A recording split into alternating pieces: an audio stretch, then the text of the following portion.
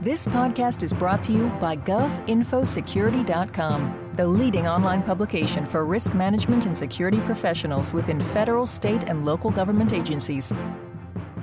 Legislation before both houses of Congress aimed at protecting intellectual property could pose a threat to cybersecurity. How should Congress balance one priority against another is a question that's been on the mind of our guest. Hello, I'm Eric Chabrow of Information Security Media Group, and I'm pleased to be speaking with Alan Friedman, a fellow at the Brookings Institute, a Washington think tank. Friedman just published a policy brief on the Brookings website entitled Cybersecurity in the Balance, weighing the risks of the Protect IP Act and the Stop Online Privacy Act. Welcome, Alan.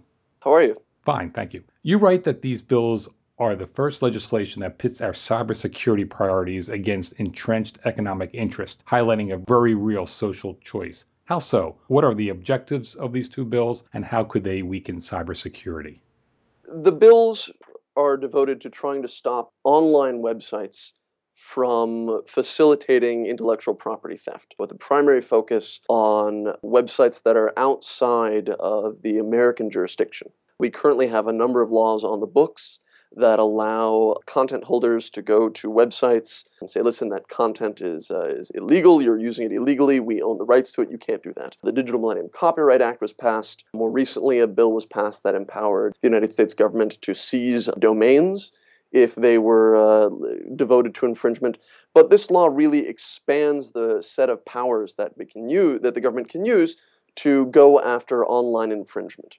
The challenge is the means by which it does that not only affect online free expression and potentially pose a threat to future innovation, but they really represent a threat to efforts to secure cyberspace. First, there's the question of tinkering with the underlying mechanics of the internet. So one of the powers mentioned in both bills is a requirement that once a website is deemed to be infringing, the government can issue an order, and every service provider in America, from the largest multi-state ISPs to any service provider for a medium-sized company, has to change their DNS resolvers to block these websites. So you have infringingwebsite.ru. The way computers usually talk to it is you type in the domain name, and the computer talks to a DNS resolver, which translates it back into an IP address that allows two computers to talk. The law requires that these DNS resolvers lie and say, listen, there is no website. This, in general, isn't a great idea. It makes things less stable, and in particular, it interferes with the technology known as DNSSEC, an attempt to secure the domain name system which doesn't have built-in security. This secure overlay is something that the United States has made a priority for almost the past 10 years, and this will make it a little difficult. It won't make it impossible, because after all, it breaks DNSSEC for websites that the government has already deemed illegal, but it will make it a little difficult. The real problem comes in the way that people will evade this type of DNS blocking. The bill is not focused on getting these websites off the internet. It's focused on making sure that Americans can't access them. However, it's very, very easy to get around DNS blocks. All you have to do is use a DNS resolver that is not in the jurisdiction of the bill, that's outside of America. And it's trivial right now for anyone who knows just a little bit about computers to go online and say, give me an open domain resolver. They'll be circulating around the internet. You just go into your computer settings website and type out, enter a number for DNS server. And now your computer can talk to any computer on the internet without going through the American law. However, this also means that you have to trust that foreign domain resolver, and chances are many of these are not going to be trustworthy. We've already seen this as an increasingly common attack for cyber criminals, is they try to change innocent users' domain name resolvers or DNS servers that they're pointing to. And now America is saying, by law, we're going to create very strong incentives for people to go and do voluntarily what the criminals are trying to do by tricking us or through malware. I find what you just said interesting, that legislation is trying to change behavior of internet users. As you said, if the government takes away to block access to a certain server, people can figure out ways around that. How should laws be used to govern individual behavior on the internet? What's appropriate? What's not appropriate? And I'm not against laws that are trying to govern behavior if we have a good discussion about what the behavior we're trying to evaluate is. We weigh the pros and cons. So, for example, laws devoted to protecting privacy seem like a good idea. Laws that encourage good cybersecurity behavior or make cybercrime harder. These are good things. We can try to do that. The challenge is every time you have any law, really, you want to think about what are the unintended consequences. And clearly the drafters of both the House and the Senate version either didn't care or didn't know enough to think about the unintended consequences. We know from history that as soon as you try to change or crack down on a certain style of illegal infringement, people will find another way to do it. Now, this doesn't mean that you shouldn't try to stop any infringement. It just means that you need to seriously consider how you're trying to change behavior to make sure that people aren't going to do something that, one, renders the law less effective, right? Because you're not going to get rid of infringement if it's easy to evade these controls. But more importantly, in addition to not achieving your stated gains, you're actually making things worse off. So in these particular bills, should this provision just be eliminated, or is there an alternative approach?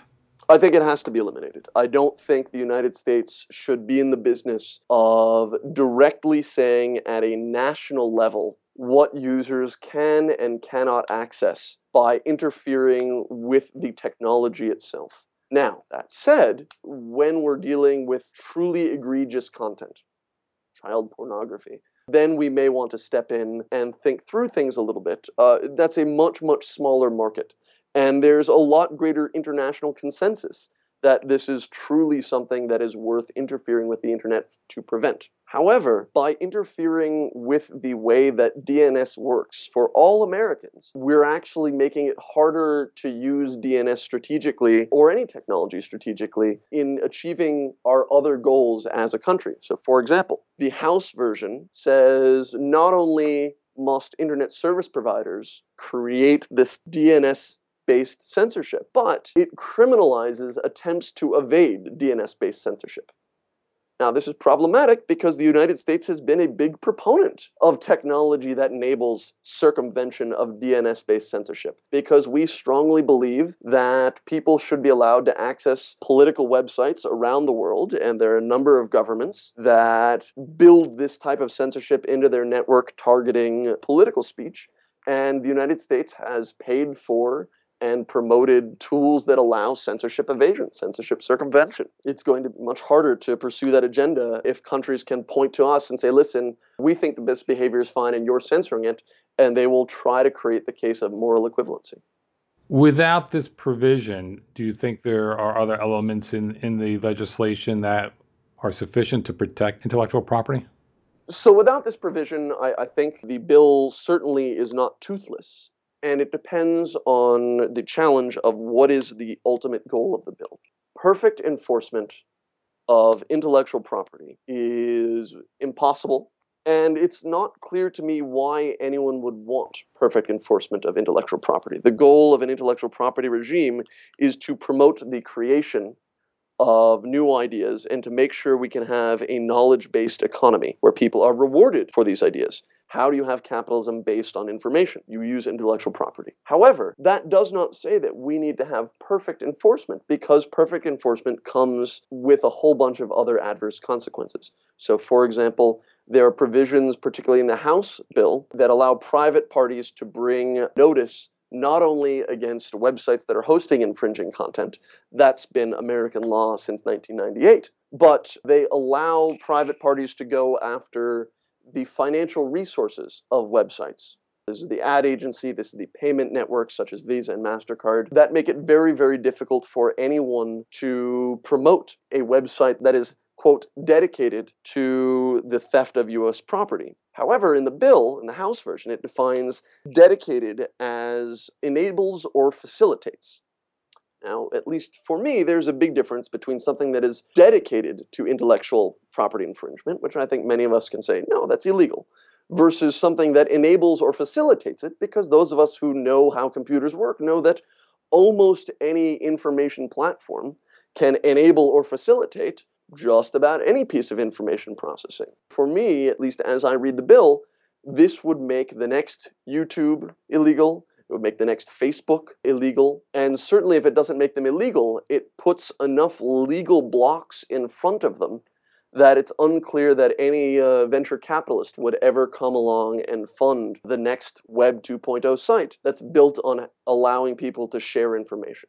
One of the things that struck me in reading your brief was how the enactment of these bills could alter America's leadership on internet governance. This is an important component where if the United States is saying securing the internet, both at the technical level and at the policy level, is incredibly important. But at the same time, we are willing to promote policies that expose large portions of our population to new insecurity models. And we're also trying to say, listen, internet protocols are very, very important, and we all need to understand how they work so that they can be more secure, while at the same time interfering with them inside our country. It takes away our ability for leadership, even if you disagree with the idea that it actually makes America less secure. Certainly it can create the perception that this is not an American priority. And that can undermine our leadership and in turn allow other countries to come along and say, the United States isn't taking this seriously enough, allow us to lead the charge. And this can lead to actions that might make us less secure, as well as harming other aspects of our agenda, such as the Internet Freedom Agenda that's been promoted by the Department of State.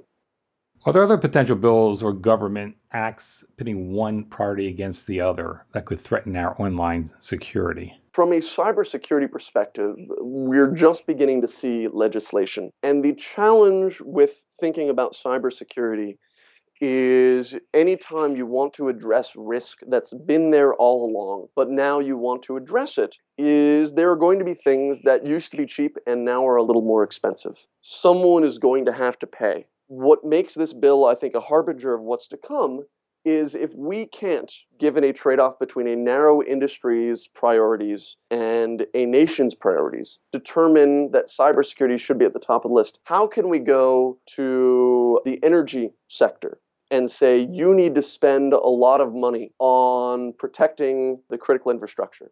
You need to turn off all of the tools that allow you to do things efficiently but insecurely. How can we go to the other aspects of critical infrastructure and demand that they make changes that would secure our country, but that would cost money?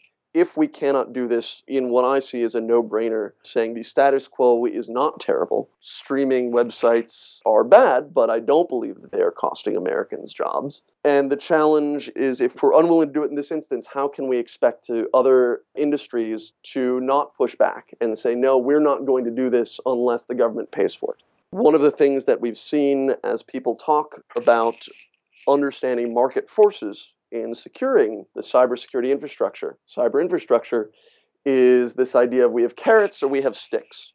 And ultimately, both of those are expensive. A carrot can be a stick that someone is paying for and vice versa. So if we don't expect the government to pay for everything, given current budget crises, I don't see how we can, then the challenge is going to be, how do we avoid a precedent where every single piece of the critical infrastructure in cyberspace, we're going to expect the U.S. to pay for it, the government to pay for it, rather than the people who built the infrastructure and maintain the infrastructure. It will no longer be a public-private partnership. Now it will just be a public effort.